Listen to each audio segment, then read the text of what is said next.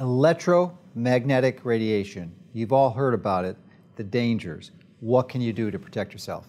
Hi, this is Dr. Mercola helping you take control of your health, and today I'm going to share with you some recent information I learned about. But before I do that, I want to help you categorize the electromagnetic radiation. First of all, we have two general categories, native or natural and non-native or artificial. Native EMF is sunlight, healthy for you. It actually encourages and stimulates health.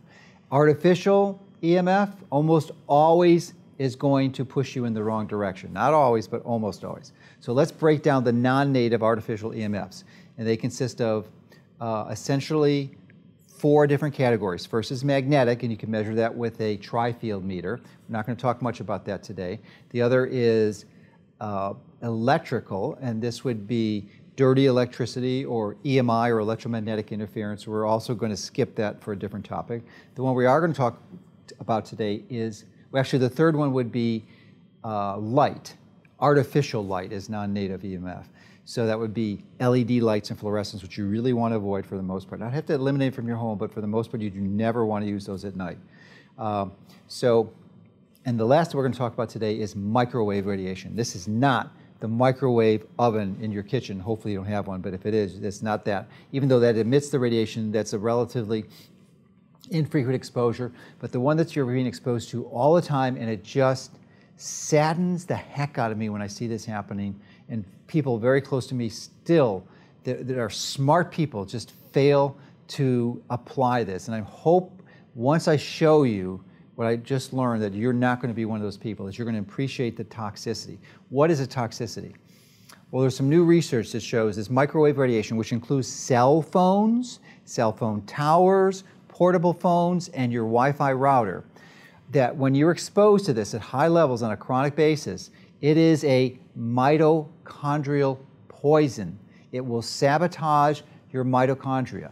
So I'm sure most of you have heard about the connection and the correlation of the cell phones to cancer. In fact, I think in May of 2011, the World Health Organization categorizes as a category 1 possible cancer exposure. And we know people who got brain tumors from doing this, and maybe some of you out there have either had that or know people who have. But I think in some ways that is a red herring. It actually causes more harm than good, because most of us don't know a person who's gotten brain cancer from using their cell phone, and we know everyone that uses their cell phone. So does it, it certainly will increase the risk, but it's a relatively minor one. That's not the main problem here. The main problem is it's a mitochondrial poison. And how does it do that? Well, it resonates with your cell frequencies, and it generates essentially free radicals. And what's the mechanism? Through a reactive nitrogen species called peroxynitrate.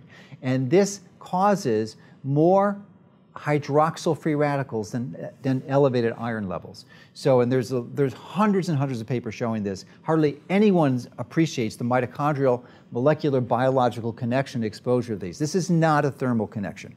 And right now, many of you watching this probably can recall, and if you can't, you just go on the internet and you'll find it, that was a common practice was to use x-rays for children's feet when they went to the shoe store to get new shoes so they can get a good fit. X-rays are ionizing radiation. We now understand and know that that causes damage. Microwave radiation, and it's not done. I mean, it hasn't been done for decades, and you'd be foolish. You'd probably get fined or go to jail if you did that on a regular basis. It's just against the law. But similarly, we're going to, hopefully in 10, 20, 30 years from now, hopefully sooner, we'll understand this is a similar type of process. Now, it's not ionizing radiation. This is not going to destabilize and damage your DNA directly.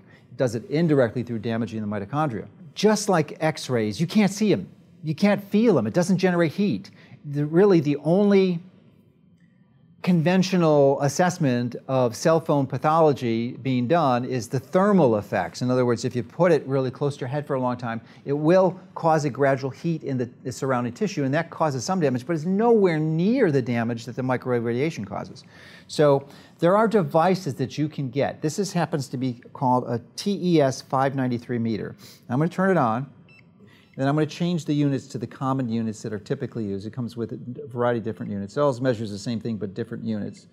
So we have milliwatts per watt, and we have watts per centimeter squared, which is probably the standard measurement in the United States of microwave radiation. So this gives us an objective readout, and you'll notice that it's fluctuating because the microwave radiation from cell phones locally, Wi-Fi routers that's in this building, and cell phone towers locally are dispersed. They're digital signals, so there's not a continuous analog signal. It's pulsed. So you can see it's ranging from 0.5, 0.7, 0.7, 0.6, 0.4.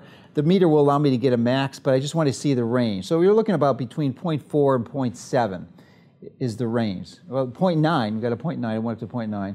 So you can see this. So that's what we call the ambient, okay? I am so concerned after I did this analysis that I don't hold my phone anymore. I look at this as a hot potato, and I use a selfie stick to hold my phone, and I'm hoping and encouraging you will do this too. These are only 10 bucks. And the best way, well, let me measure this first. So we'll put the phone next to it, and it's on now, and you can see it went from 0.7. The phone isn't, I'm not making a phone call, but it's up to 0.9 was the highest, and now it's up to 6. Okay, now it's on, and watch what happens when I put it here. So it's up to 23, 20.5. This is right on, up here it's up to, oh, up here, this is the antenna is right here, right? So I measure 55, 35, 114, 89, 76, 61, 70, 80. Okay, folks, 100 times higher than when I'm calling. Now watch what happens when I move away.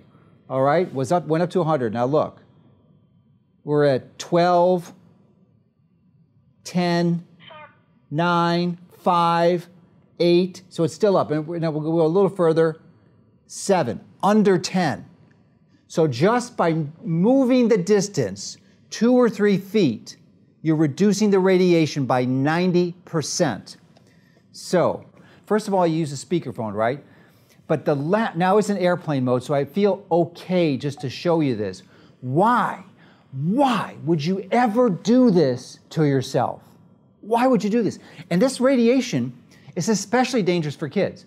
You are putting it over here. This is called the temporal portion of your skull, the thinnest bone in your body, which gives the most likelihood that that radiation is going to penetrate into your brain. And if you're a child, that bone is even thinner. This is why this is a really serious issue in children. So please, please, please do not hold the phone against your head. I cringe when I see people that you are damaging yourself.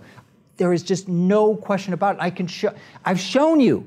You have 100 times more radiation when this phone is on and connected to the cell phone tower than it is when it's not. And that cell phone, when it's in airplane mode, it goes really low. So you can use a Bluetooth headset too, great. But if you're holding the phone, that radiation is going to be 100 times higher on your hands. Now, your hands is a lot better than your head, for sure, but you're still damaging your hands. Why would you want to do that? And I'm not sure of the exact mechanism of the peroxynitrite pathology and if that mechanism is transferred systemically or not, if it's just local at the tissue. My guess is it's just a local effect, but why would I want to cause problems in my fingers? So yeah, it's safer to hold it, but it's safer to hold it at a distance. So hopefully this was interesting and useful information for you so that you can take better control of your health, because electromagnetic radiation, specifically microwave radiation, is a mitochondrial poison. You've got to pay attention.